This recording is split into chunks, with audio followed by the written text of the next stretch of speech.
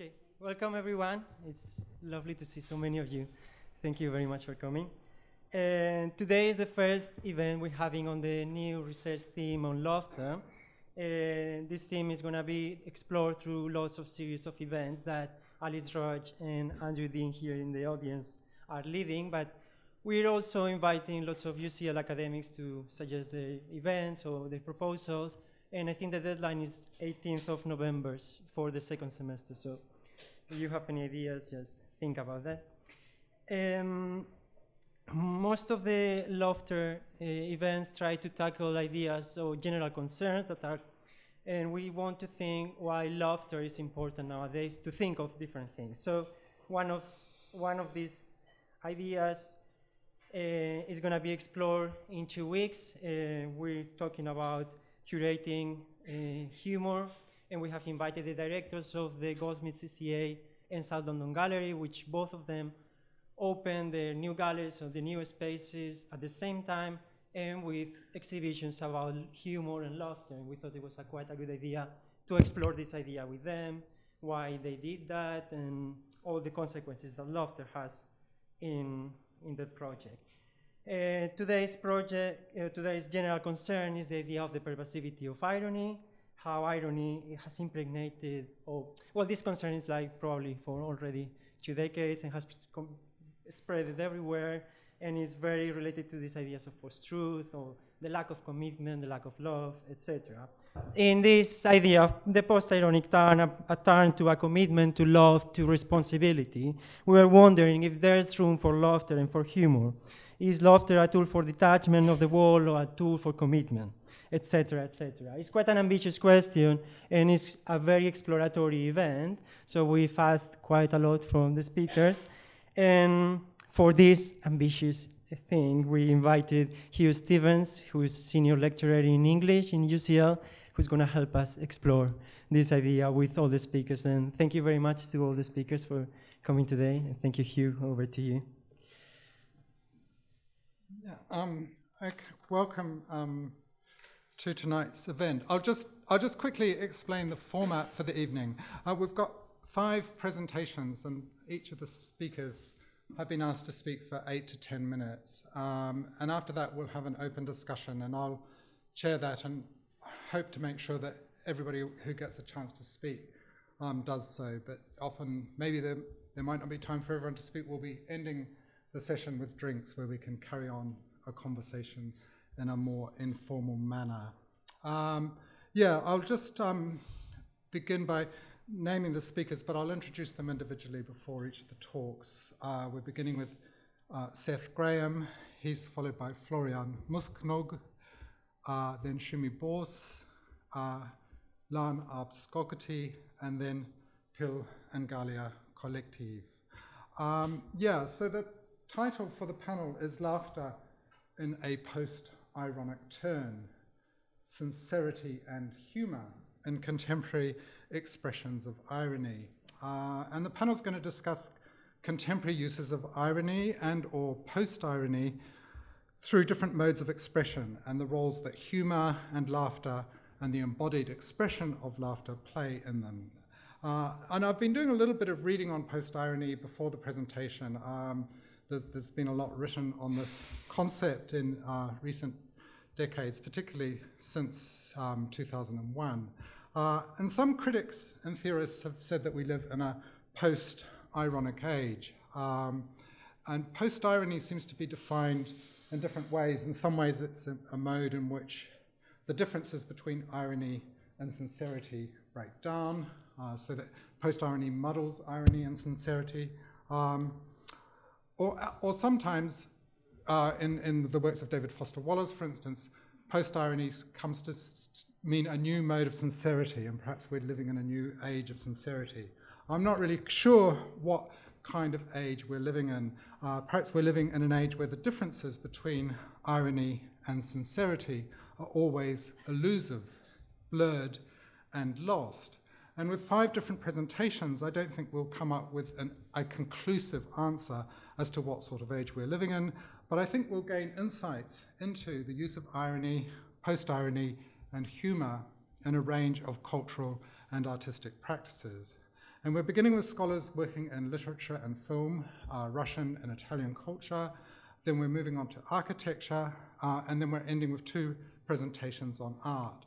But I anticipate that throughout the event, boundaries between disciplines and practices and genres will, I think, always seem to be breaking down. And our first speaker this evening is Seth Graham. Seth teaches in UCL's School of Slavonic and East European Studies. His broad interests are Russian and Soviet culture, especially film from 1950s to the present, cultural studies, gender studies, humor theory, Central Asian film, and language pedagogy. And I understand he's working on a book examining the category of genre in Russian cinema since the late 80s. And he's the author of several articles, book chapters, and editor of collections of published essays, and also editor of a monograph entitled Resonant Dissonance, the Russian Joke in Cultural Context. So over to Seth.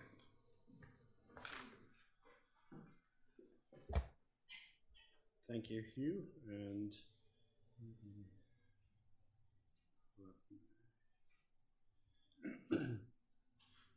every file on this laptop is titled Post-irony.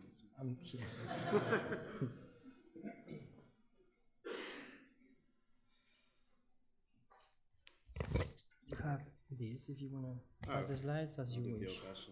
Okay. Okay, great. Good evening, good afternoon. It's hard to tell these days. And as you can tell from my my accent, probably, yes, I'm an American who studies Russia, who has been asked to comment on the death of irony and the place of laughter in contemporary society. So the temptation to launch into a diatribe about the current US president is strong, but I will resist the trumpetation as I share my somewhat impressionistic and aphoristic responses to the 10 provocative points helpfully given to us by Albert and the organizers of this panel and featured in the publicity to it. So I'm going to be obedient and methodical in responding to all of these 10 points, plus a few other things. So the first one is, we are living in a post-ironic age. Ironic doubt is just dissatisfaction elevated into a lifestyle. Ironic doubt elevated into a lifestyle evokes many things to cultural consumers, Kerouacian beatniks, or Holden Caulfield, or 1970s punk culture, or Generation X, my own generation's cynicism, or even contemporary hipster behavior. Or any of a number of subcultures that we can name. To a Russianist, at least to this Russianist, both sentences of point 1 reek of late Soviet socialism, or what the anthropologist Alexei Yurchak calls the last Soviet generation, mostly educated urban Soviet citizens who grew up in the 1970s and 1980s. Don't worry, I will be talking about the relevance to contemporary culture, but this is the prism through which I've approached this topic. The postmodern hypothesis that meta-narratives are in irreversible decline was, in that environment, the late Soviet period, not just a theoretical claim or a model, but a lived process, as Soviet ideology first stagnated, then died, then ostentatiously decomposed, and then, arguably, disappeared. Well into the 1980s, that ideology had clumsily yet aggressively dominated the form and content of mass media available for consumption and thus for critical engagement with, to a degree that is difficult to imagine today, at least here in the culture in which we live and work. A critical mass of the Soviet public, this is Alexei Yurchak's book, by the way, came to perceive all mass media communication as disingenuous, mechanistic performances. Think of Henri Bergson's idea that the fundamental stimulus for laughter is something mechanical encrusted on the living, this famous quotation by the philosopher. Mass media texts were always and already legible as both fully earnest and fully comedic. And again, this is something you can apply to other places and other times. That built-in self-contradictory modal duality invited a very deep tissue form of irony indeed. And the collective ironic reflex was triggered with increasing frequency as the authoritative version of reality moved farther and farther from lived reality.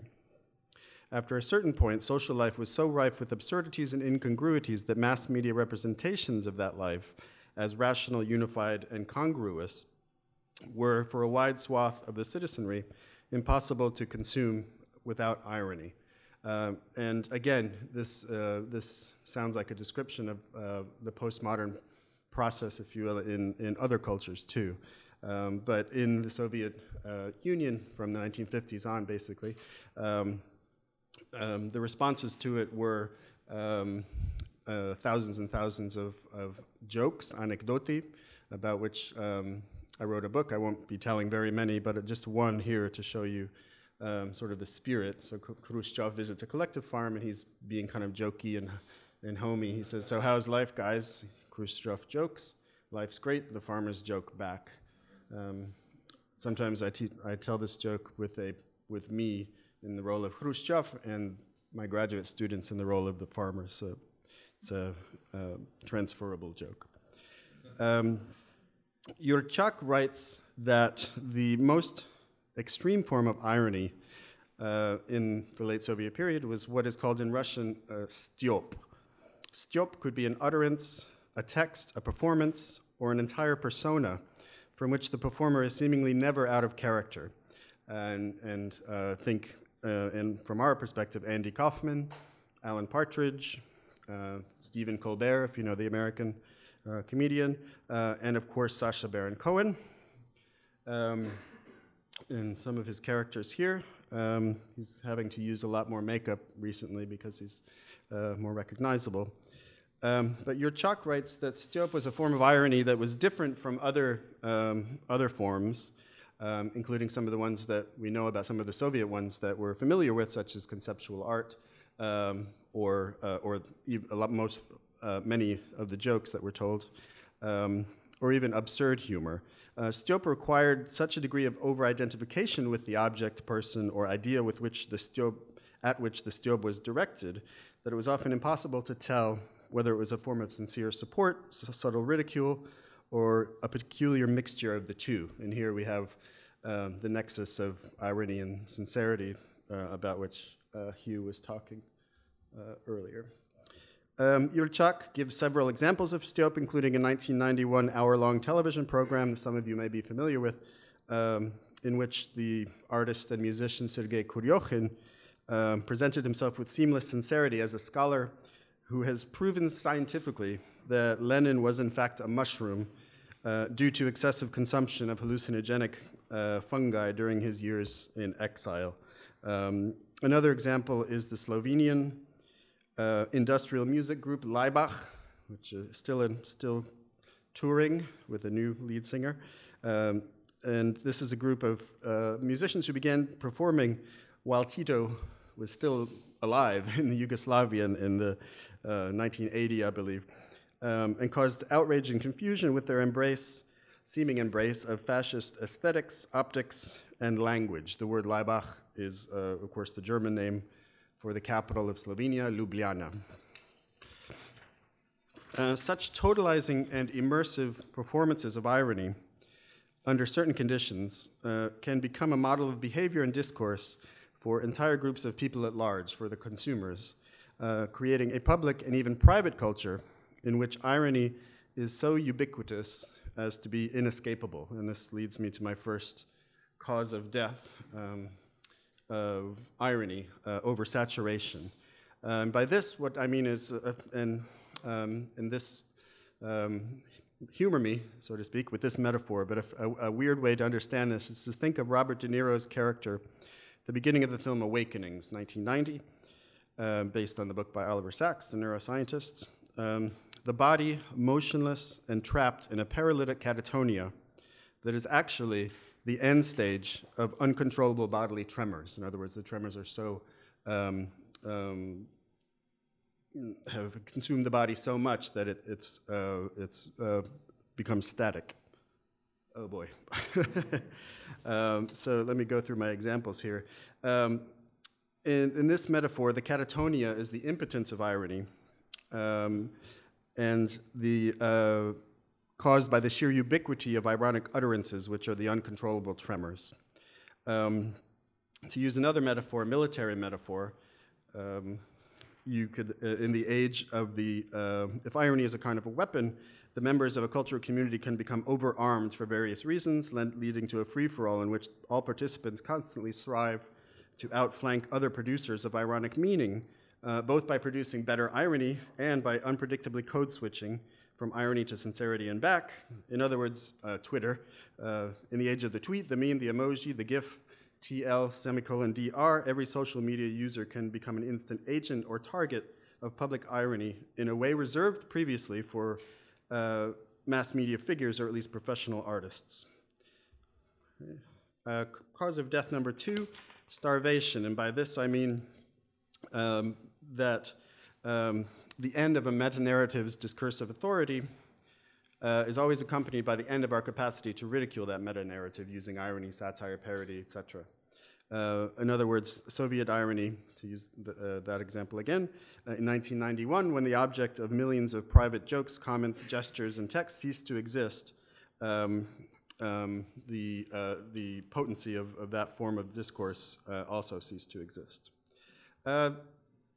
The cause of death number 3 is an ignorant audience, one of my favorite Simpsons, where the sort of silly girls that Lisa Simpson has to play with. So are you going to marry a carrot, Lisa? Yes, I'm going to marry a carrot. And the irony just flies right over their head.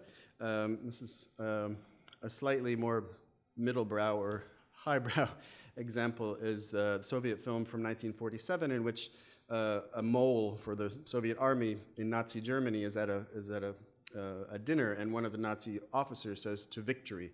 And he doesn't even want to say that even undercover, so he says, "To our victory."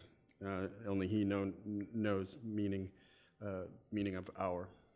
Okay? And cause of death number 4 is displacement by the real. And by this, I mean something what's been called sincerity in this forum. And can I have another 30 seconds to finish up? Okay. The obituaries of irony written in the wake of 9/11 demonstrated that the ironic mode of discourse can be at risk at moments when the real demands our attention, when literal meaning and sincere engagement with the world seem to be the only acceptable positions. Going back to my beloved USSR, one of the first public expressions of post-Stalinism was an article called On Sincerity in Literature, written 9 months after Stalin died. In closing, I just want to explain this slide, that part of the brief we were given here asked us to discuss and consider our own dissatisfaction with the pervasive and contemporary use of irony, laughing at everything and avoiding seriousness, and accountability and any sort of commitment to what is expressed. This sounds like part of a definition of postmodern irony, of course, but I would counter that many prominent examples of avant-garde and experimental artistic practice for many decades now have preemptively rebutted the criticism that the artist has no investment in the content of the form that they create. The accusation that irony of any kind of counter-hegemonic art, in fact, is a form of surrender due to its reactive and less substantive nature to the discourse against which it's mobilized. So I think of the superhuman feats of endurance and pain, performance artists from Marina Abramovic, who sits at a table for 9-10 hours straight. The Russian artist Pyotr Pavlensky, who nailed his scrotum to Red Square. Leibach, who haven't taken off their pseudo-fascist uniform since the early 1980s. Or even the already mentioned David Foster Wallace's heroic graphomania in writing a novel like Infinite Jest. And these suggest a level of commitment that seems to anticipate and implicitly rebut any suggestion that contemporary art is superficial, hollow, and yes, insincere. And these 4 points are pure Dostoevsky, so I won't say anything about those. And hopefully we'll talk more about laughter, which I haven't really mentioned. But I'm interested in laughter. The question is whether it's an utterance or a bodily function. And in the age of social media, we all have seemed to subcontract laughter to GIFs or abbreviations. Thank you for listening.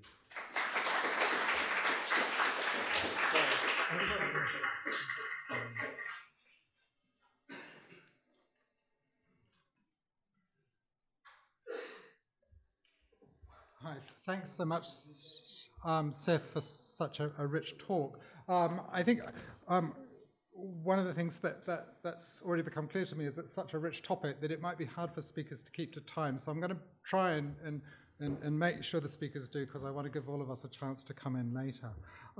So our next speaker is Florian Mussgnug. Florian teaches Italian studies and comparative literature in UCL School of European Languages, Culture and Society. And he has a long-standing interest in literature and theory, interests first nurtured when he was an undergraduate studying philosophy and Italian at Oxford. And he's also committed to multidisciplinary inquiry. His book, The Eloquence of Ghosts, about the Italian avant-garde writer Giorgio Manganelli, was awarded the Edinburgh Gada Prize in 2012.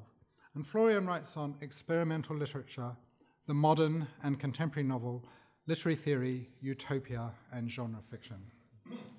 Thank you very much. I work on the end of the world at the moment, which is not a laughing matter, as we all know.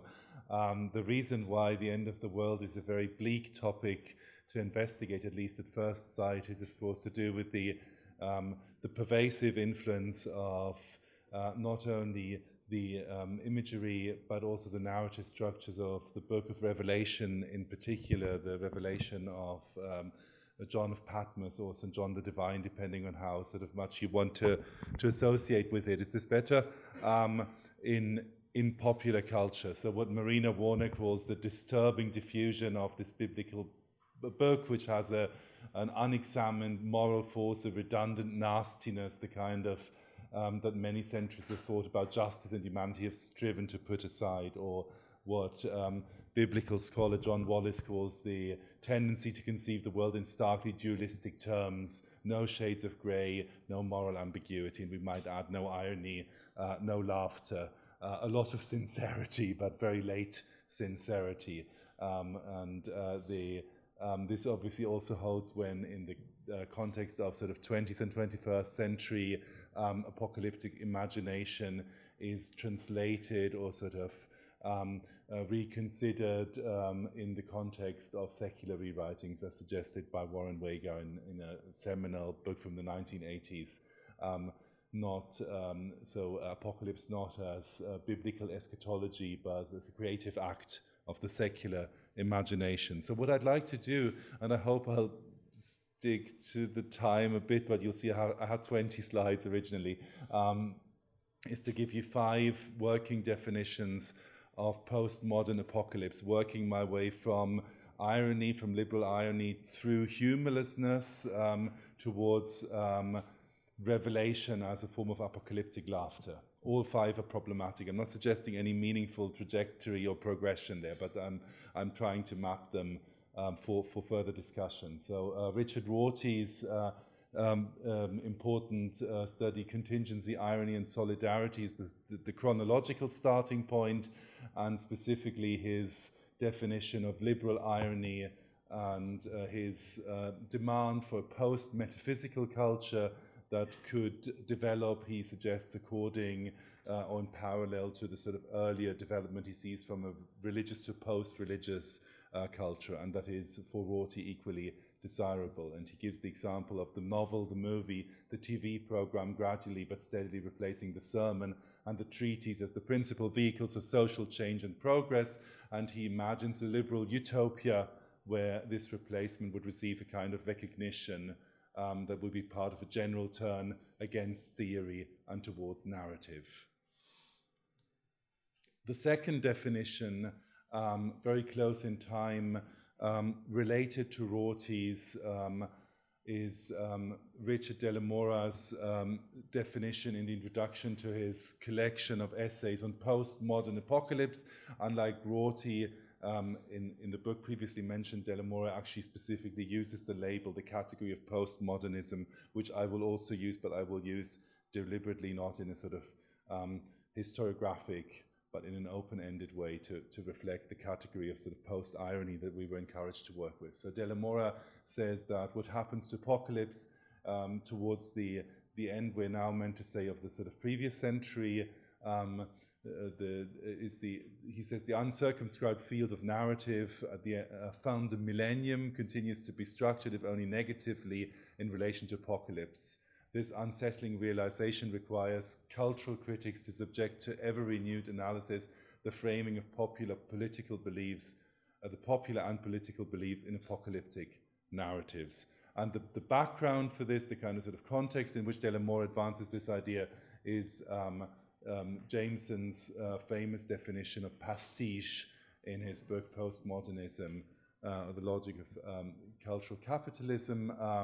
And it's worth reading out because it refers to laughter, or rather the absence of laughter, imitation, pastiche, as he says, imitation of a peculiar masked speech in a dead language, but it is a neutral practice of such mimicry without any of parody's ulterior motives, amputated of the satiric impulse, devoid of laughter and of any conviction that alongside the abnormal tongue you have momentarily borrowed. The pastiche, I'm not sure whether I've transcribed this correctly, apologies. Pastiche is thus blank parody, a statue with blind eyeballs. What I was interested in is the sort of the idea of an absence of laughter. Pastiche is sort of already a step away from the kind of liberal irony that Rorty encouraged us to embrace. A very good example of a text for me, that of a novel that hovers between, that is apocalyptic in theme and in tone, and that hovers between liberal irony and a kind of sort of pastiche devoid of laughter, is Bernard Malamud's God's Grace, his last novel, not his most well-known novel, the one which he was particularly proud of, and which he himself described as apocalyptic comedy, actually.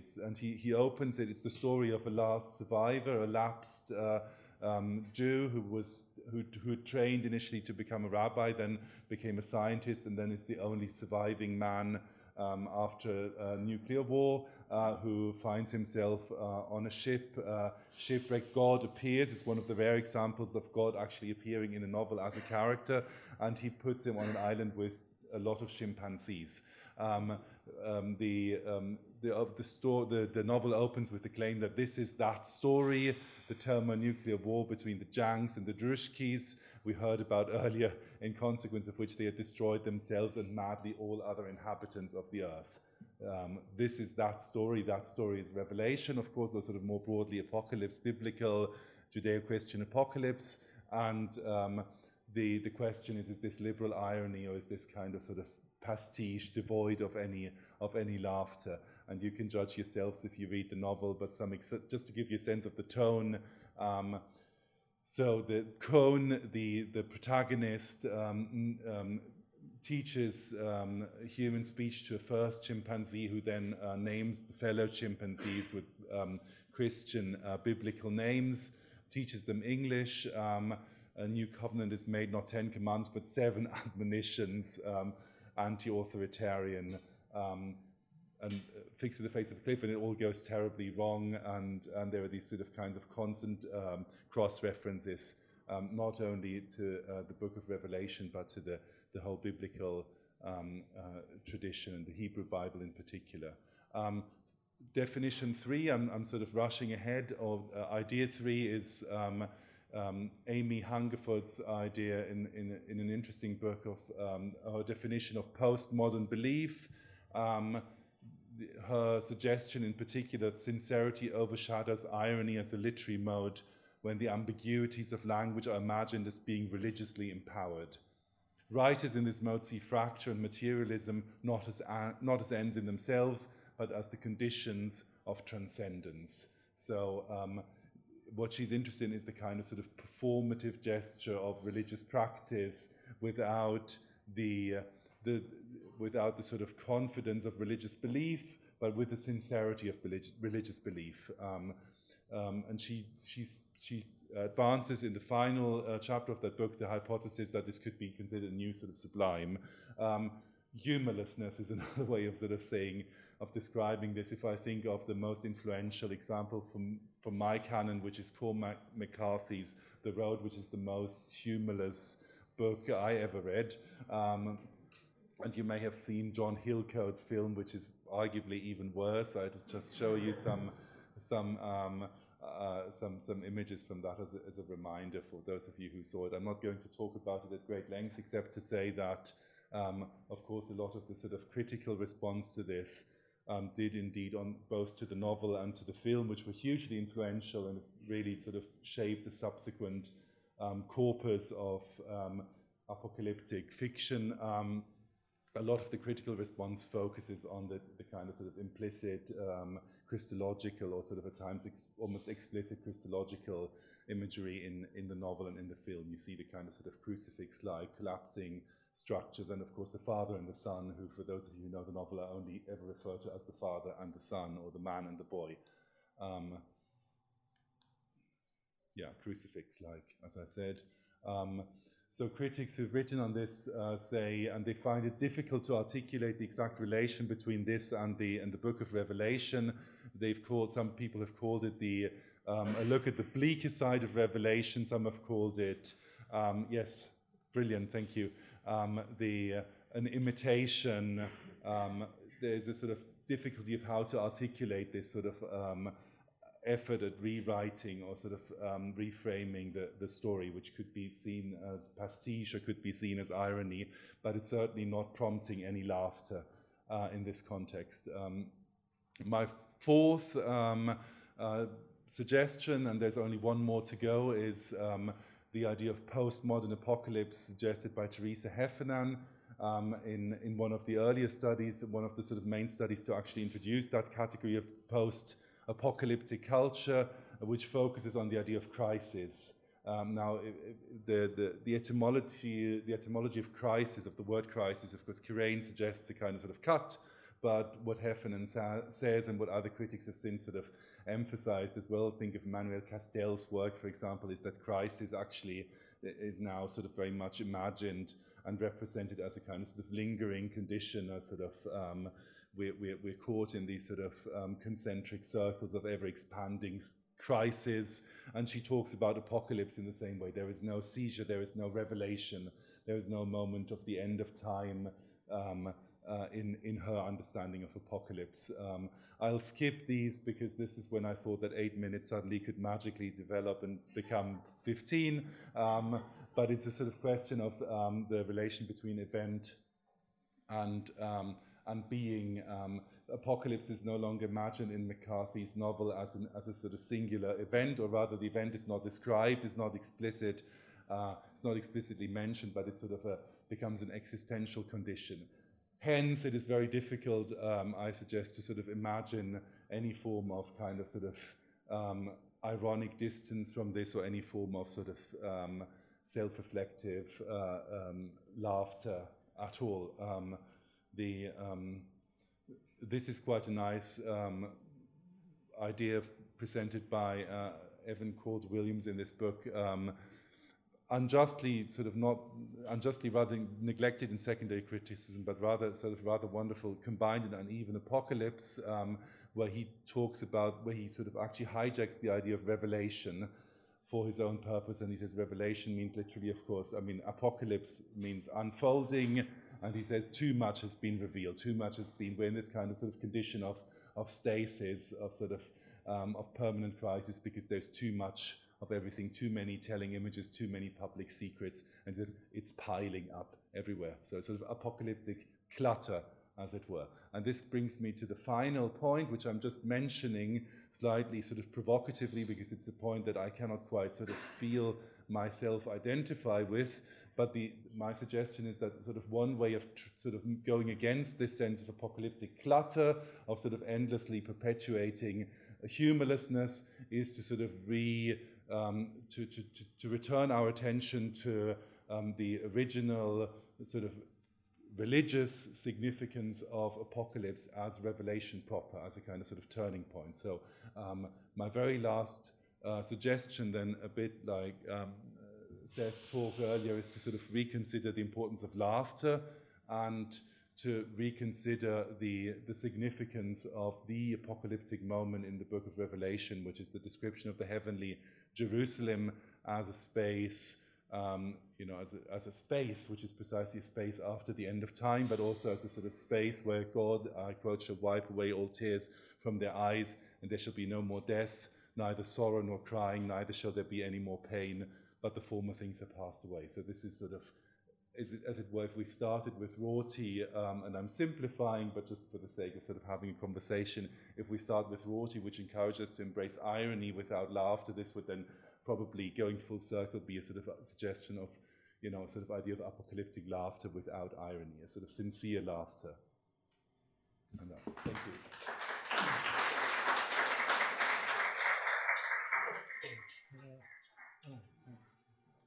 Who's speaking now?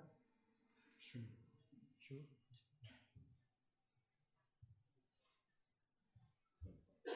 I'll start speaking while Albert's doing the... Yeah, just thanks so much, Florian. Already I think we see a wonderful conversation opening up between the past and artistic practice and in recent decades and imagining the future or perhaps no future. Now our next speaker is Shumi Bose. Shumi is an architectural writer, historian, editor, and teacher. She's senior lecturer and coordinator of contextual studies in architecture at Central St Martin's College of Art and Design. And she's curated exhibitions at the Royal Institute of British Architects in London and for the British Pavilion at the 2016 Venice Biennale of Architecture.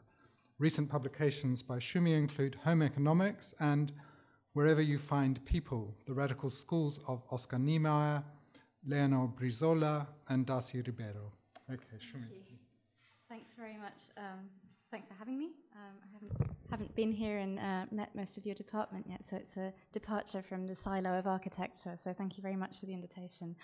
And also apologies for coming a little bit late. I just landed today from Dubai, which is a place rather devoid of irony, certainly architecturally speaking, although you'd be forgiven for thinking.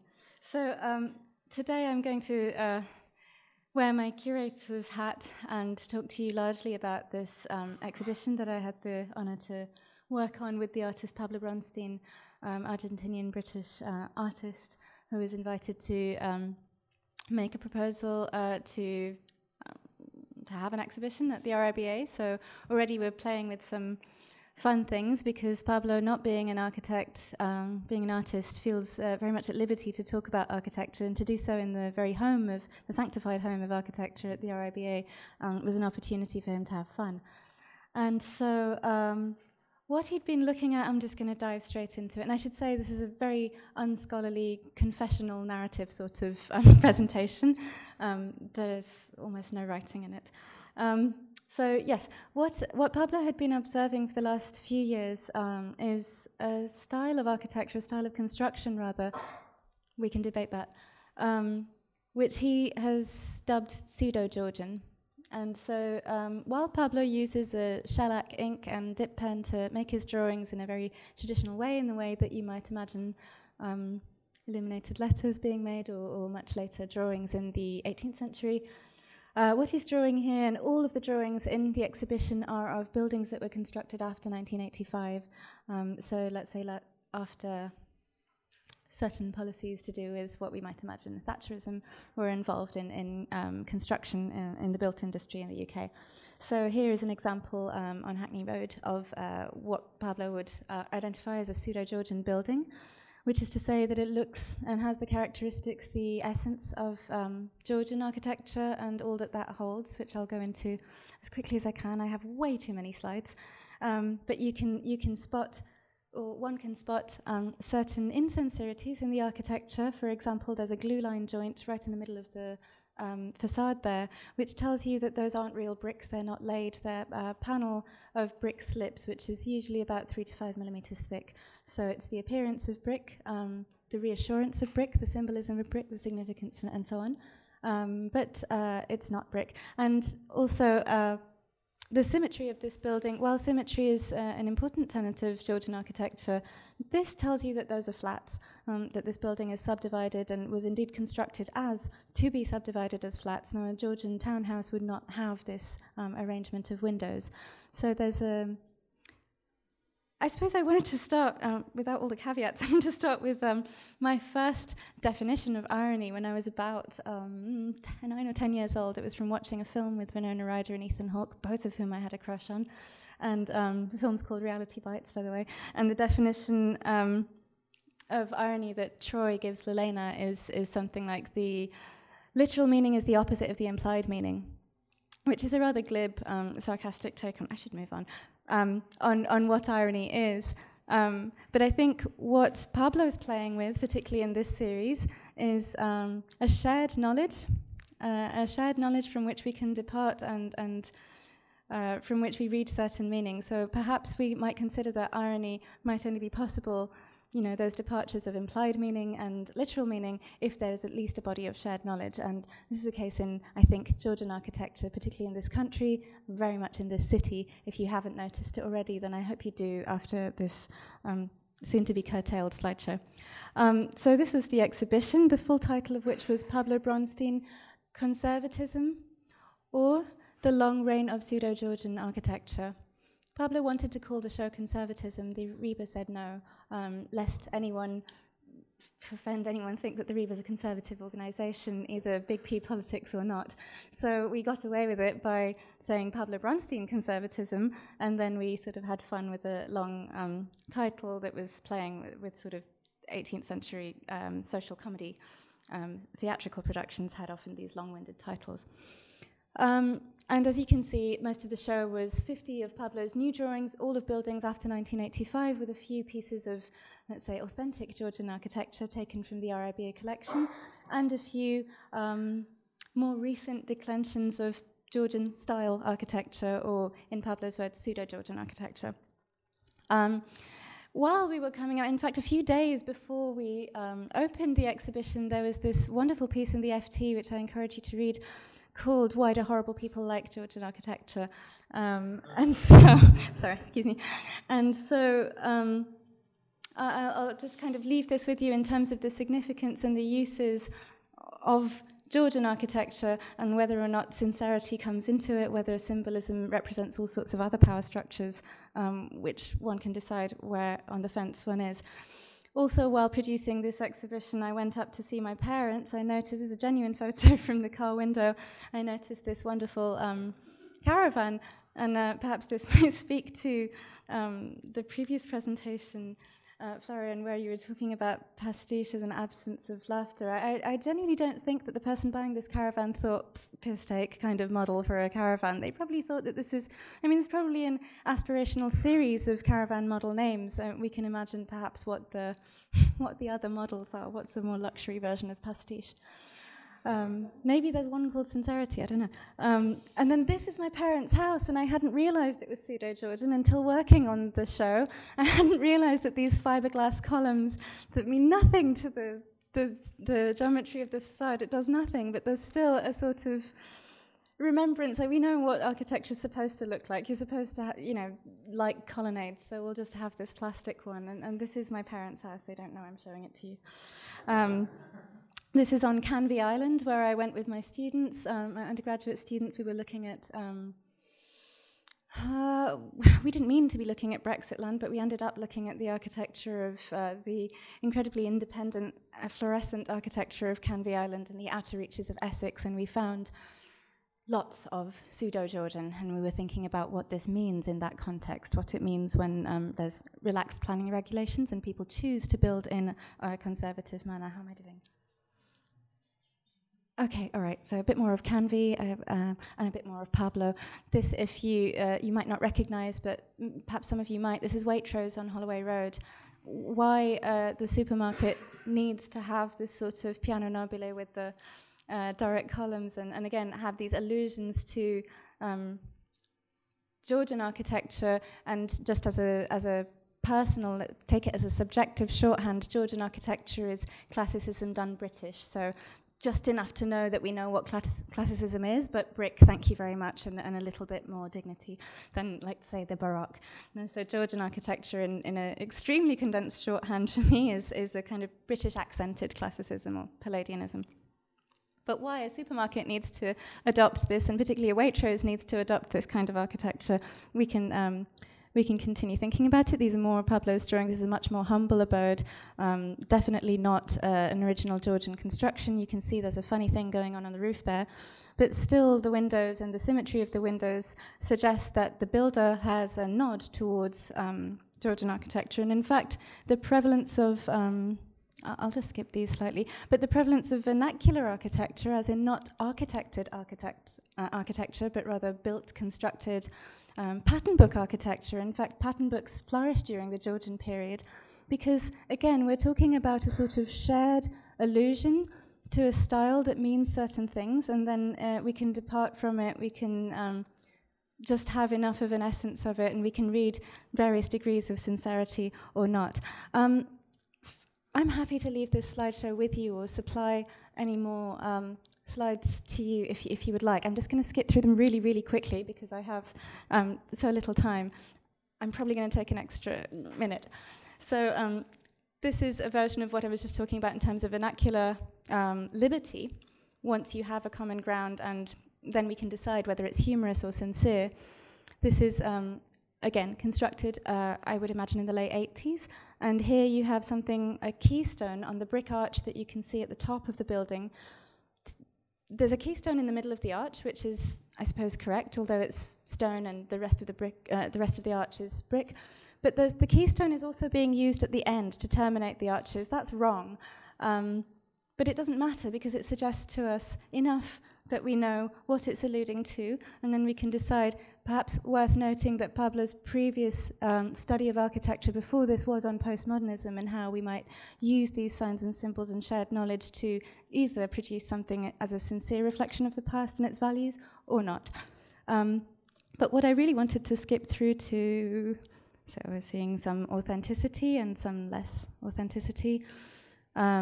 This is, I believe this is, this is completed in 2013. So again, extremely pseudo-Georgian. It's trying to fit in very well with what we know of Georgian architecture: large windows, nice flat brick, symmetry all the way. But yes, 2013. And you can see a sort of vague correlation with the simplified geometries, even in much more modern or modernist architecture that's being built. These are all Barratt homes, by the way, so these aren't high-level architecture. These aren't high-level architecture. This is mass-produced, as far as Barratt are concerned, what people like, what sells. And so again, we can think about whether these are sincere declensions of the past and its values or not.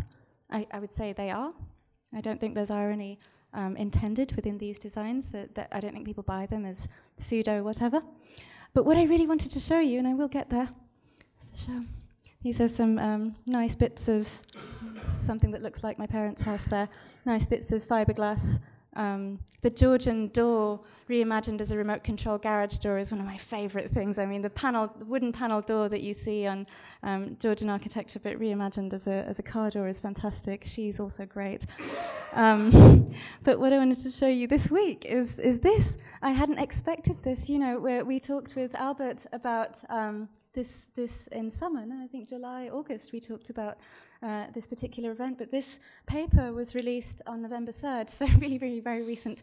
And this is about a government consultation group, policy advisory committee that has been about building architecture, building more homes. Now, we all know that Britain is in a sort of housing crisis in the sense of there's not enough of the right kind of housing for those who are in crisis. Not that we aren't building things. And so the current thinking on solving this is to build beautiful, build better, essentially, again, to condense the rhetoric, it's if we build in a traditional style, people will like it more, and therefore it's better. And this isn't ironic at all, but this is an espousal, again, of traditional values. This is the image that's used on the policy paper. Clearly, this is Georgian architecture, and this is what's being propagated, I believe, without a sense of irony. The person appointed to chair this committee, and this will be final, is Roger Scruton. Again, we can perhaps infer or assume some of Roger Scruton's values from the books that he's written on architecture, or if not, some of the books that he's written on politics. I really didn't know about this when I named that exhibition Conservatism or the Long Reign of Pseudo-Georgian Architecture, but it seems this is not ironic at all. This has come around to be. It is the Long Reign of Pseudo-Georgian Architecture. I think I'll stop there. Thank you very much.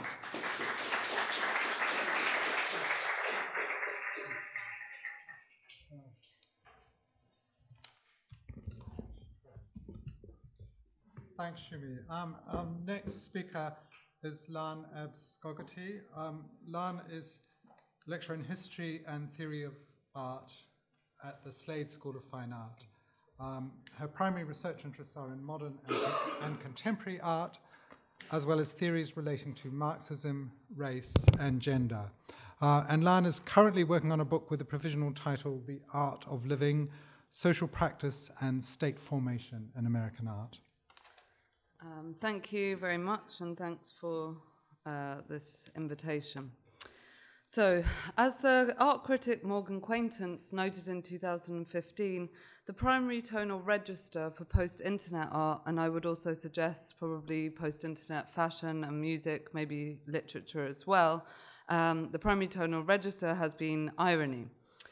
Post-internet is a category much contested over the last 10 years or so within art history and criticism, but usefully stands to describe a broad range of artistic practices that incorporate in their form and or content modes of information delivery, relationality, or representation that emerged after the internet.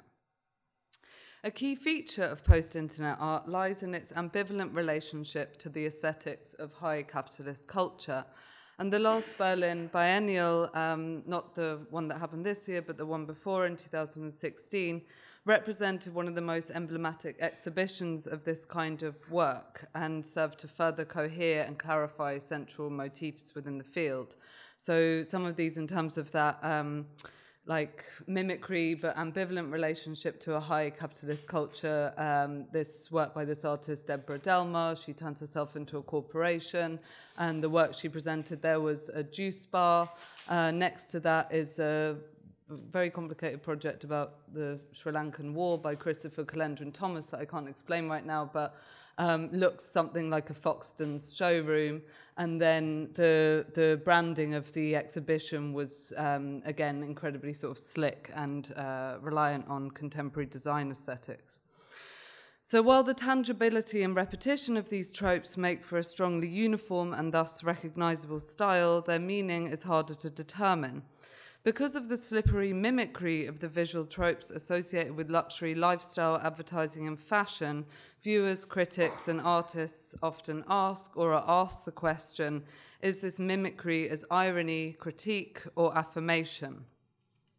This confusion over what mimicry means in the field denotes the particular flavour of irony that dominates in this culture, one that is maybe from what I looked at this week in preparation for this event, maybe it's better defined as post-irony. So from what I understand from looking at more recent literary theory, the post-irony is something that rather than, whereas an earlier version of irony was explicit in order to produce a joke, what is said clearly means the opposite.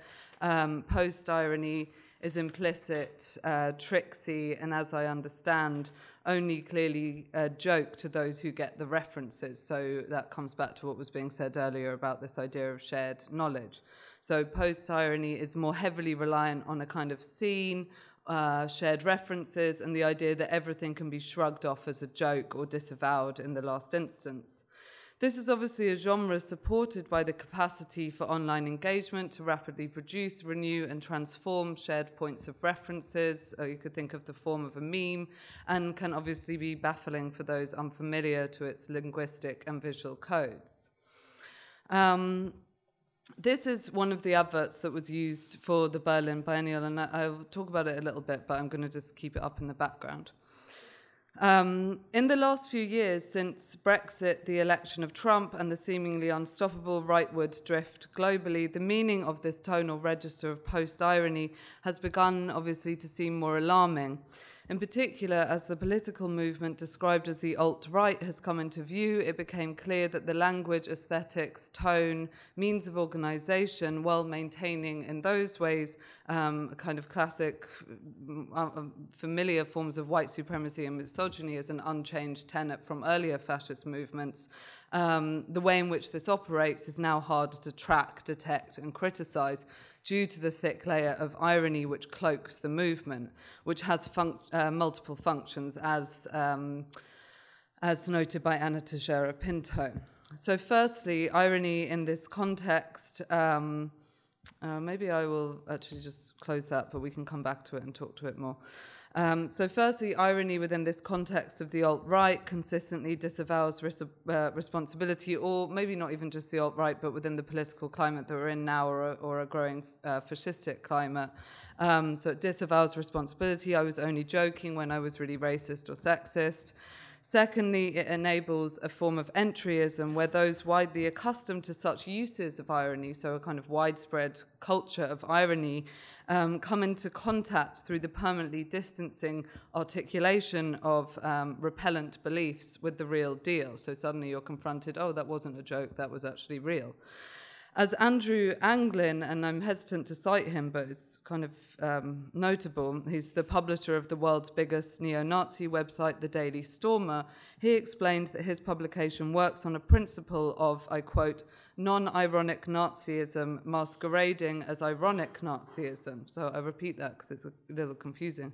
Non-ironic Nazism masquerading as ironic Nazism.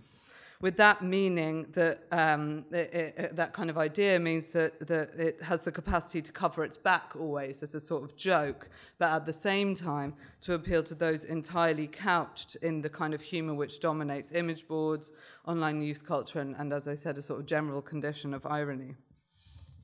Much of this humour is reliant on the extremities of transgression, the limits of acceptable speech, and the forms of transgression that stand in opposition to an online culture where just as much as post-irony in the far right has proliferated, also progressive leftist values have flourished as well. So I'm thinking about the mainstreaming of radical politics in the shape of so-called Tumblr feminism, the relationship of Black Lives Matter to online social media platforms, a kind of woke Twitter commentary, new movements around sexual and gender politics, as well as campus politics.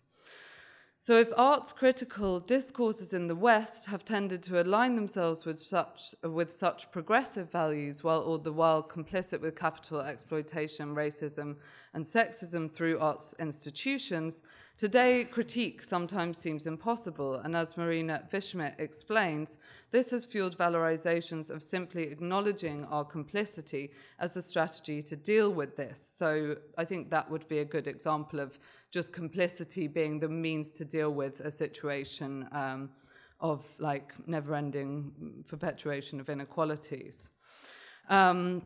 It also has some relationship to a sort of pseudo-transgression in the case of more extreme cases of post-irony, where, like the entryism associated with the alt-right, this can lead to actual fascist organising within the sphere of contemporary art, which I can talk about more later if there's interest.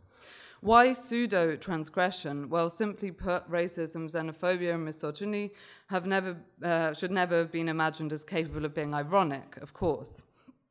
But what I want to do in the last 2 minutes is kind of point to something else that I notice as having, or the last minute, how long do I have? Like 1 minute? 2 minutes. So in the last 2 minutes, what I wanted to address was something that I see as like a reaction to this thick kind of coat of irony, which is something that emerges around a sort of new sincerity. And again, from having read a little bit about literary theory, I understand, or cultural studies, this idea of new sincerity is something that maybe came up up in the early 2000s in those fields, but I don't think have really been discussed so much within the field of art. But now I see an emergence of this sort of new sincerity or new sincerity again, which only in the last issue of Art Monthly was mentioned twice in 2 separate articles, one in a review of an exhibition by Maria Walsh, and then also in a whole feature by Bob Dickinson, so it feels very present. And obviously is a strategy that's being articulated as something that maybe can counter this sort of thick layer of post-irony.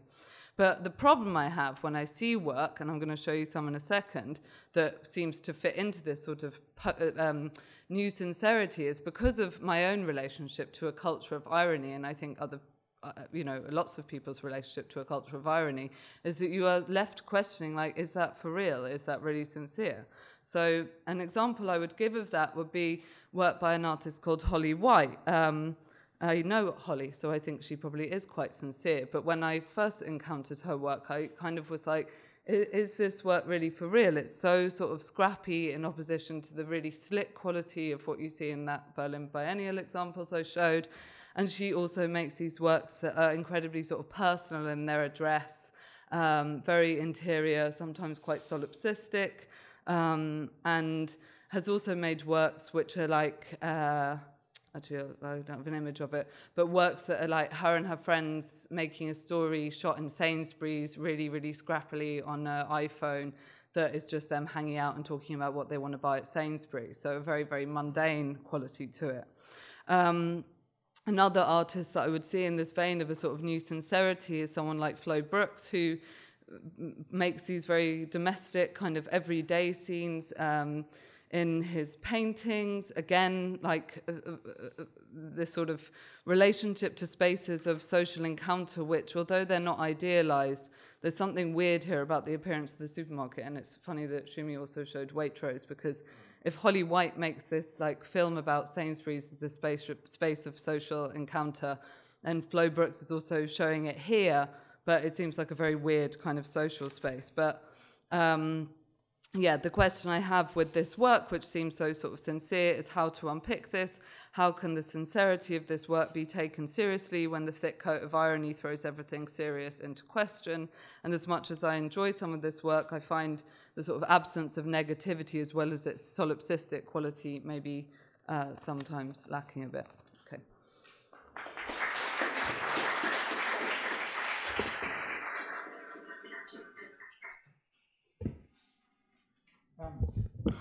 Thanks very much, Larne.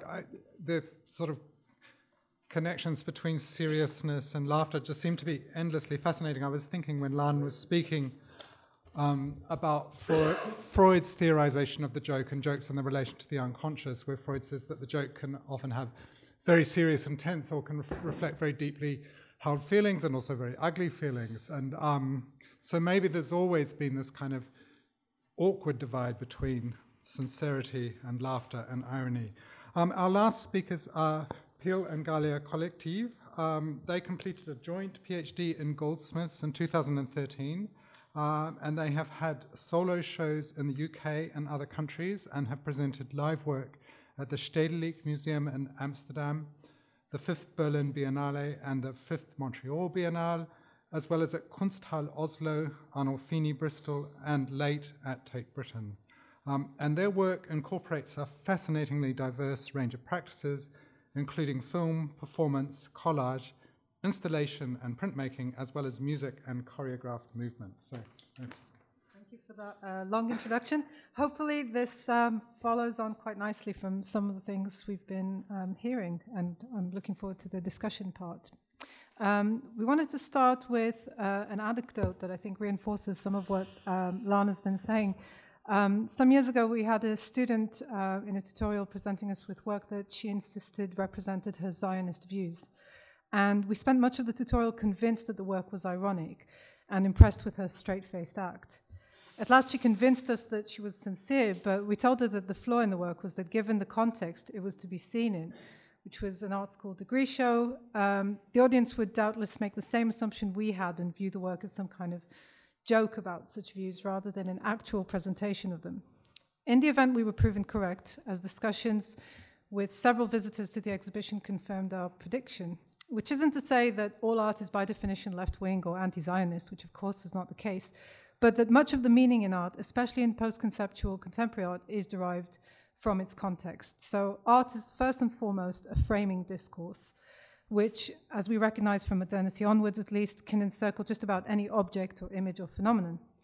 And this is why humor, which we're not going to actually talk that much about, we're going to focus more on irony than laughter, I think, to begin with, for now anyway. But I think humor, like horror and eroticism, is so hard to perform in the context of art, because whilst we can certainly bring humor into the gallery, just as we can bring any non-art into the discursive circle of art, by doing so we can almost guarantee that the joke will not be funny, occasioning instead a discussion about humor in art. Now, irony, by contrast, as has already been noted, is a core tool for artists rather than a theme. We immediately recognize it as a mode of critique to the point where we expect it and seek it even when it isn't there. Conceding that all critique is co-optable and therefore impotent, artists all too often, and again, as Larne was saying, point to the limits of art by asserting this impotence with varying degrees of sarcasm and cynicism. The recipient of the message is, of course, meant to recognize the irony and congratulate him or herself for being sophisticated enough to be included in the joke.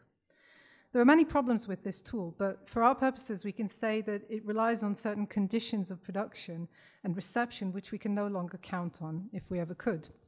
So irony relies, as has also been pointed out in several presentations, on hierarchies of knowledge. Different kinds of irony posit different relationships between those in the know and those who have only partial knowledge.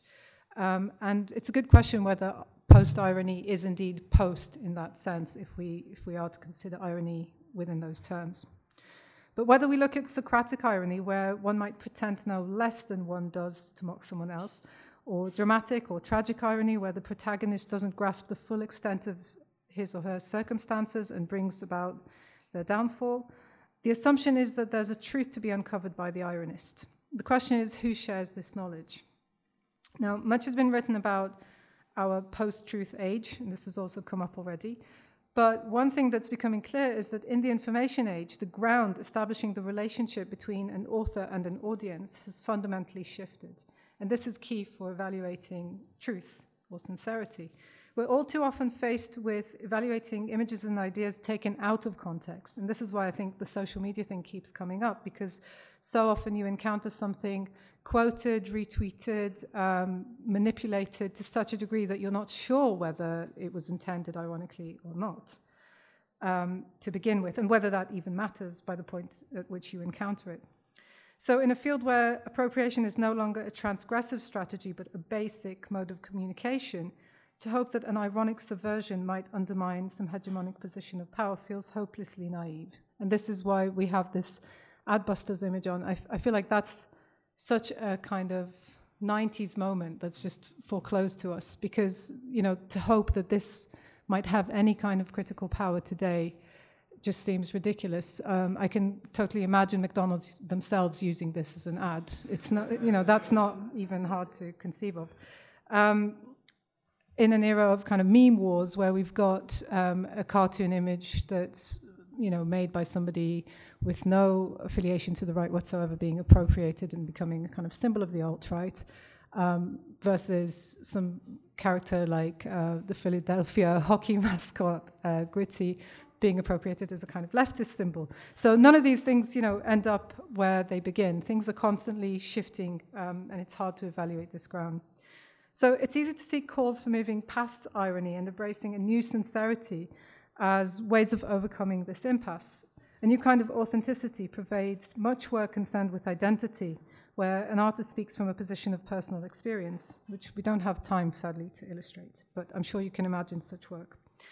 There's also something potentially interesting in light of the overproduction of subjectivity that's kind of required in the constant manufacturing of social media identities and so on. There's something interesting in rejecting the demand to identify whether one is enjoying something ironically or not. So as a kind of withdrawal, ambiguity can be an interesting tool.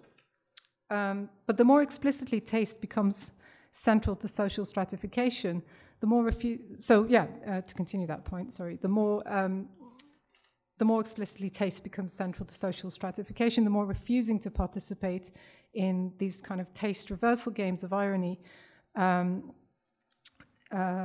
becomes a kind of critical position. However, in both of these options, both the kind of super sincere kind of speaking from within a position of identity and the kind of withdrawal of any kind of identification of a position, there's a kind of retreat into total subjectivity. And this is also suggested by the Post-Irony Manifesto, which we started out with. That kind of total subjectivity seems to us to preclude the engagement with the social that is a prerequisite of criticality. So we might feel like we're becoming better people when we appreciate magic and beauty, as suggested, whether ironically or not, by the Post-Ironic Manifesto. But this solipsistic appreciation can only induce creative freedom in those who are already free to create. We can describe our situation, our situated experiences, but unless this leads to the production of new social contexts, we lose out on the opportunity to change the circumstances that produce these experiences. Okay, so Galia described, I suppose, the problem with our current post-ironic condition, and now we would like to propose maybe, not exactly a way out, but maybe a different way of thinking about it, and to look at an example from art which we think is a bit more complex and interesting. So first, a kind of theoretical tool that we used a lot is Søren Kierkegaard's first work, his MA thesis, is the concept of irony, and how can you take a philosopher serious if his first work is dedicated to the concept of irony. So in this book, Kierkegaard defends something that he calls private irony. And in a kind of almost like a footnote, he describes a particular example which we found interesting, where a police detective comes dressed as a thief in the middle of the night and relishes the possibility of detainment, though he has done no wrong. So this is a quote from Kierkegaard. He should be wholly success in leading people astray, perhaps to be arrested as a suspicious character or involved in interesting domestic situations, then the ironist has attained his wish. So, Kierkegaard says that this police detective who dresses up as a thief and doesn't actually steal anything or take anything or do anything wrong is successful when he is being arrested and still not kind of release or relinquish the truth of his real, true identity. So the private ironist might initially sound like a post-ironic character in that his position is never clarified to a public and never established never establishes a community of those in the know. So it kind of doesn't do what irony does, of a community that understands the real, true meaning of their speech act. However, his actions do have public consequences, and insofar as they do, they work to establish a new community without directly communicating his position. The ironic detective forces the police to consider the law that the law is contextual and circumstantial, and has nothing to do with the truth. And so what Kierkegaard describes is a kind of suspension of the release, or the revelation, to go back to that concept, of the truth. The truth is somewhere out there, and kind of the truth challenges the notion of truth and kind of like and legal procedures maybe, but it's not being given in actuality, as Kierkegaard says, but only postponed to a kind of future community, a possibility of a community in the future. So with that in mind, we would like to illustrate this critical operation of irony with an example, and to go back to the Zionist Israeli context. In 2014, Jerusalem-based artists, the Salamanca Group, which are two artists, Lea Omauas and Diego Rotman, so the Salamanca Group was invited to build a sukkah for the Jewish festival of Sukkot, or the Feast of Tabernacles, in which traditionally Jews celebrate their nomadic life in the desert of the biblical 40 years of Exodus from Egypt by building temporary dwellings outside their homes.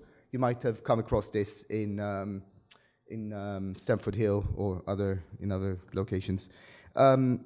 For this project, the Eternal Sukkah, Salamanca purchased a makeshift Bedouin house from the Yahalin community and reconstructed it in Jerusalem, crowning the structure with palm leaves in accordance with kosher Jewish laws. The obvious irony is that the invitation to celebrate the Jewish holiday was clearly not intended as an opportunity to foreground the actual immiseration of Israel's current nomadic community, whose temporary illegal dwellings are routinely bulldozed by the state. And in fact, when they kind of smuggled this house, temporary shelter from the Bedouin to Jerusalem, they had to do that under cover of night. They were afraid that they would be discovered, and indeed, a few days after, the bulldozers showed up again and kind of bulldozed these structures and kind of forced the Bedouins to move on.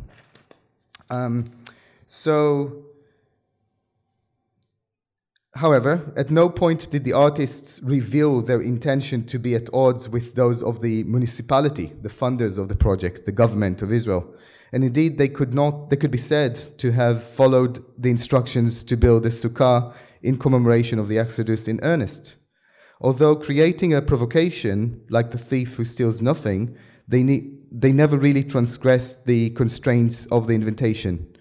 And something really interesting happened afterwards. The National Museum in Jerusalem purchased the work, obviously knowing what it was doing, and the Salamanca group decided to, in advance, they kind of announced to the Bedouin that they were giving them half the funding, and they gave them exactly half the money paid by the museum and credited them as the designers of this structure. So in a way, the work was also kind of used to ask questions about kind of public funding structures and who art is for, etc. Okay, so it is this kind of irony, maybe closer perhaps to what Zizek calls over-identification, or as he defines it, taking the system more seriously than it takes itself seriously, that we might be salvageable, that we think might be salvageable from the post-ironic moment. Neither avoiding commitment nor absconding the social for a private or subjective experience, this type of irony is vital for critical practice. Rather than producing social distinctions of taste, it hails a new social sphere by forcing splits in the pseudo-totalities of the present. Harnessing at once both irony and sincerity, this strategy undoes the false dichotomies of the post-ironic condition.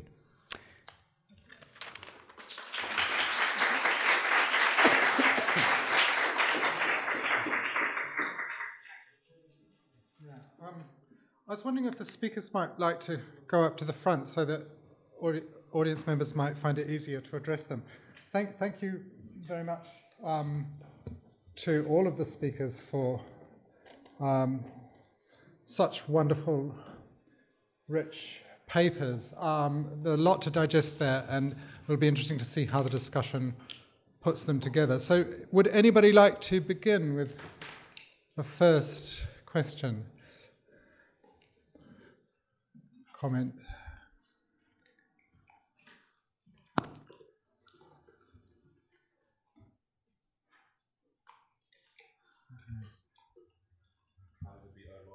I really. Well, I would just like to come in with Pil and Galia's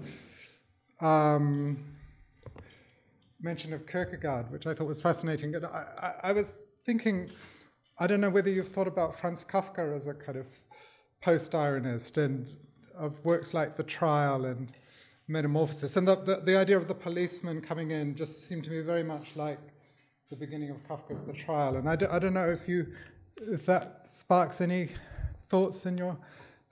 Maybe closer to Josephine, the singer. She's the most kind of true private ironist of Kafka's creations, I suppose. His last story, if you don't know it, because in a way she doesn't produce any new knowledge. She doesn't split anything. She doesn't kind of reveal anything, and yet she does something interesting and kind of like she sort of creates a community around the kind of non-gesture in a way. So she doesn't kind of like claim a special language for art, which some get and some don't. It's you might like have to describe the story a little bit. Yeah. I'm not sure everyone's heard it. Just very quickly. So do people know the Kafka's Josephine? No. Okay. Some do. Some yeah. the last stories are brilliant, like the hunger artist and Josephine maybe is even better. In the story about the mouse people who are kind of like, I suppose like hardworking Polish Jews or something like that. They work so hard, they have loads of children, so they can't stop working ever. And out of this social context emerges a character called Josephine who develops the ability to sort of not even whistle, but kind of makes this kind of little sound, which some of the other mice interpret as a form of singing.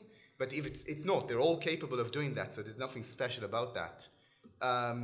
And the story kind of leads to a really interesting question of whether this should be recognized as a form of art. She requests to be allowed to stop working and to start be an artist and entertain them while they work. And they decide to refuse, and she kind of recedes into oblivion, and kind of they sort of all but forget about her, so they just talk about her. And, yeah. Yeah, right at the back. Yeah.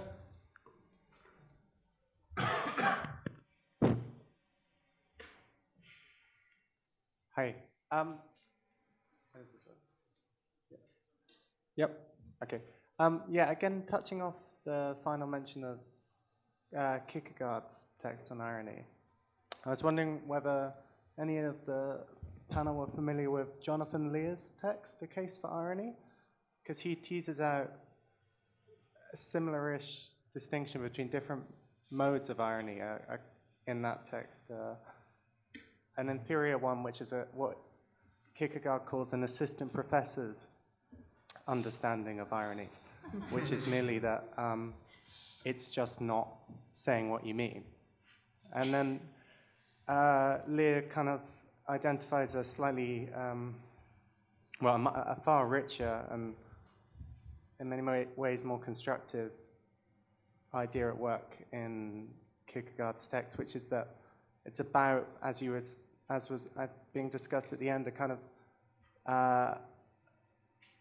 refusal to fully commit, but a refusal to remain uncommitted either, a kind of detaching and then reattaching yourself, a constant vacillation between these two states, which enhances your relationship to the truth. You see? So I was just wondering if anyone had any thoughts on different modes of irony or different, sorry.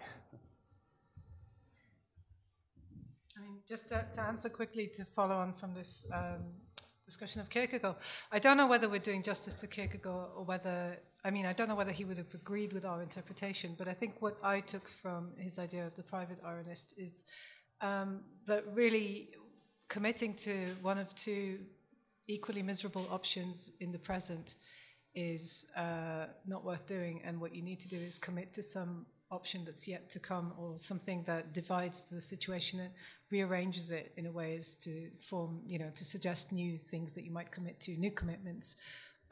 So I think that's why I don't think we have to accept that there's an opposition between irony and sincerity. I think there's a kind of irony which he calls aristocratic irony, which is about speaking over the heads of some. We were talking about the ignorant audience, speaking to others over the heads of those who don't get it. That produces a kind of aristocratic community as against the plebs. And I think that's a really unproductive kind of irony. And I think what's interesting about this kind of private irony or over-identification, something that doesn't immediately disclose any kind of reversal, is that there might be a genuine commitment here, but maybe not to one of the given options, but to something else.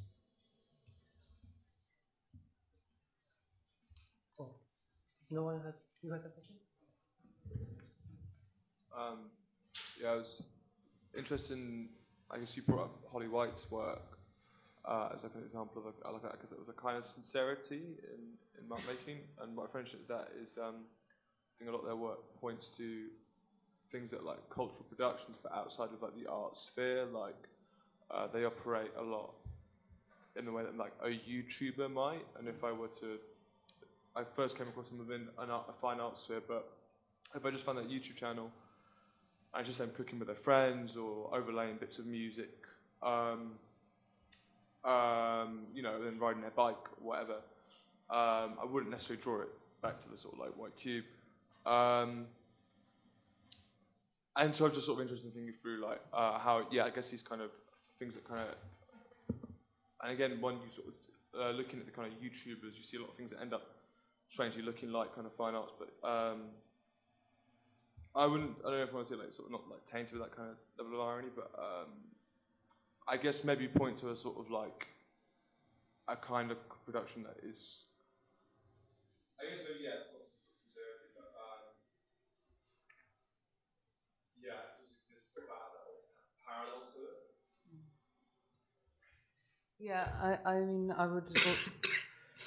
I think the question is kind of what Pil and Galia started with, is that the way in which we understand what an artwork is so determined by the context in which we find it. And while, of course, if someone stumbled upon one of Holly's videos of her and her friends cooking, just because they followed the links through on YouTube from an algorithm that was like videos of people that like cooking together, then maybe it wouldn't be understood as an artwork. But the minute it shifts into a gallery, it will obviously be understood differently. And I think the question for me is more interesting about within a situation within contemporary art or culture more broadly, where irony has been such a dominant register for so long. It's like I'm more interested in what that desire towards some kind of sincerity, like can it form an adequate response, or again, is it the frame in which we receive things has become so heavily determined by irony, we're always sort of second guessing, like, is this for real, which obviously you wouldn't do if you just like came across it on YouTube randomly. So I don't know whether that answers what you were saying, but yeah. Can I follow on that question? I don't know if this is not working anymore. Well, I will shout. One of the questions, maybe for Shumi, also for you, we were discussing the works of Holly White and also Pablo Bronstein. And both of them seem very sincere in the way they approach image.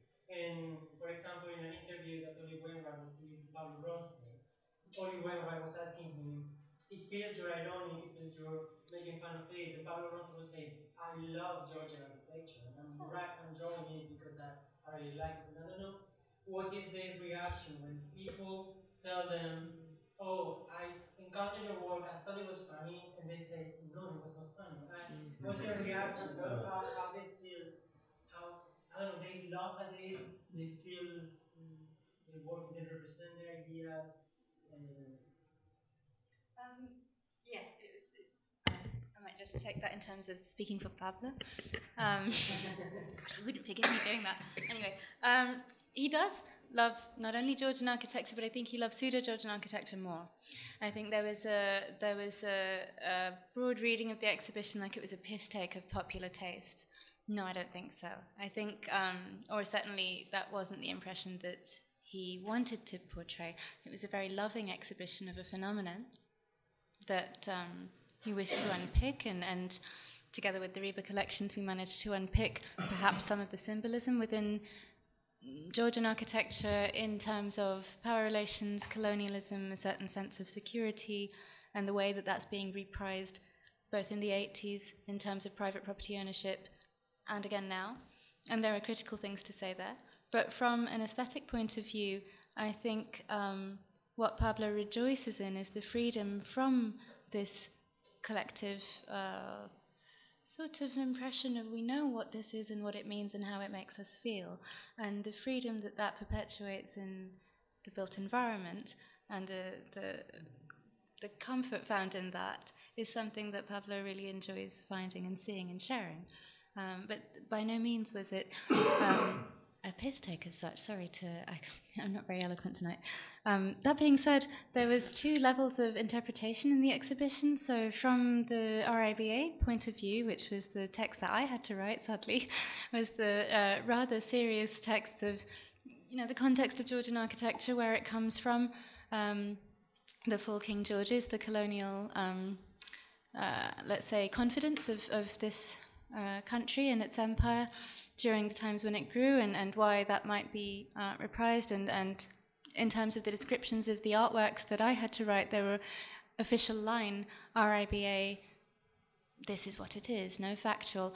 And Pablo then had his own layer of interpretation where he captions some of his own works with his own observations, and those are intensely sarcastic, mocking, loving, but very kind of... And I wonder if there's... We've talked about private ironies and the generosity to allow these different layers, to sort of take place. And I also was wondering from the last comment about YouTubers, and also thinking about memes, as was discussed in the last presentation, whether there's a temporality to the sorts of things that we're discussing, whether there's a sort of window during which a certain sort of critique is possible, or a certain sort of agency is possible in leveraging irony or post-irony. But I don't know, I want to pass over to Larne, because I want to hear some more from... Yeah, I think in terms of that, maybe, like, I just think it's I don't know what you can do about it. I mean, there's always going to be like interpretations of an artist's work or a writer's work that are not what was the intention, and I suppose that hasn't shifted enormously, except that the overarching idea of what intention might be is kind of predetermined by a broader culture, which is this one of irony that has been so dominant. But yeah, I'm not sure how Holly would respond to that. I'm not sure how relevant this is, but I remember one comment from Pablo while we were talking about it, and I should say I was new to the Rebo as much as Pablo was, so we had a sort of complicit relationship, and I was kind of asking how do you feel about mocking this very favourite style of architecture that's persisted for more than 300 years in the home of it. And he said, the thing I like about architecture and why I keep drawing it is because it tries so hard. It tries so hard. And it was something about that sincerity that, also because you can't be temporal with architecture, no, at least not historically, because it costs so much money and it lasts for quite a while. So it's hard to be ironic with it, which is why everyone hates the postmodernists. But yeah, sincerity in terms of that, it was an observation he'd made. I never heard an architect saying it tries so hard. I think we've got time for one more question. Jet. I just wanted to try something out in relation to post-irony and anti-irony, because I'm just wondering whether, in terms of humour and laughter, particularly looking at this work that's on the screen that we're looking at the moment, this seems to me such an anti-ironic work. It's such a straight work. It's a realist work in a way, and it's it's a work with this kind of tragic realism, and which has got nothing funny about it at all. And when you think about the relationship to irony, you're always thinking about some relationship to humour in some form. And I wonder whether the category of anti-irony would be useful to think with, rather than post-irony in a work like this, and what people think about that, because that kind of, in situations of dire economic duress and imbalances of power, etc., which this work speaks to. I mean, here is a bit of architecture which is not expensive and is deadly serious, but it seems very anti-ironic. So I just wondered what you thought of that. I mean, it's not ha-ha funny, which I claim is incredibly difficult, if at all possible, to achieve in art. I do see it as a joke at the expense of the municipality, imagining the mayor having to go into this. Apparently he was cringing, it's this kind of uncomfortable moment. So it's more like British comedy, which isn't really laugh out loud most of the time. But I think the way this kind of works, why I think it's useful to think about it within the rubric of irony, is because of a certain relationship to institutions, authorship, and audiences, which is what we were kind of trying to map out. And I think part of the problem with this kind of post-internet, post-ironic moment is, as I was saying, the way you might encounter things. So actually, I know Larne has elsewhere talked about Ryan Trecartin. Interestingly, we first encountered Ryan Trecartin as a YouTube thing, and then as art subsequently. And it's interesting how that reframes your experience. I think work like this tries to address that situation by being hyper-institutional, taking institutions into account. So for a long time, I've prevaricated on this question of whether the way to deal with the kind of post-internet condition in relation to irony is to just give up. We need new tools. We can't use this tool anymore. But what I think is an interesting alternative proposition. This one. Hogging all the mics. What I think is an alternative interesting proposition is overproducing institutions rather than giving up on institutions within this situation. So the Salamanca group being two artists creating this institution, working with a municipal gallery at Hanson House where they've established the basement as a kind of museum of contemporary art. You know, this kind of overproduction of institutionalism is, I think, key to the operation.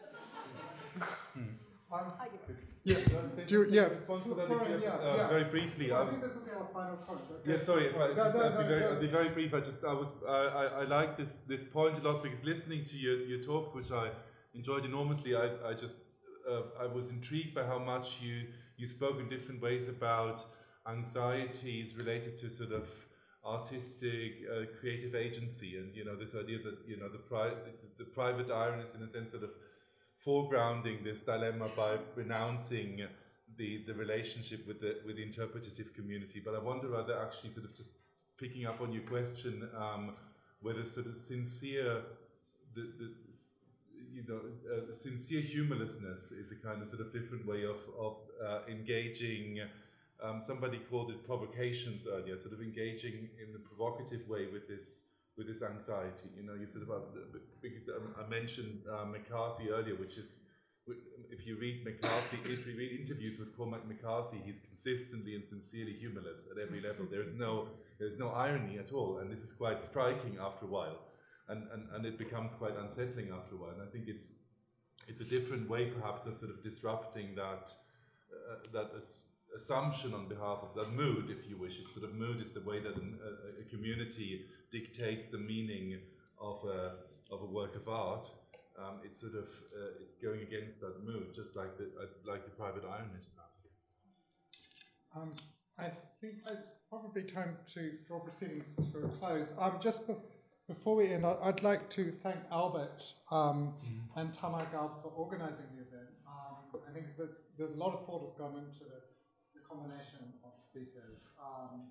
I'd like to thank very much all of our speakers for this wonderful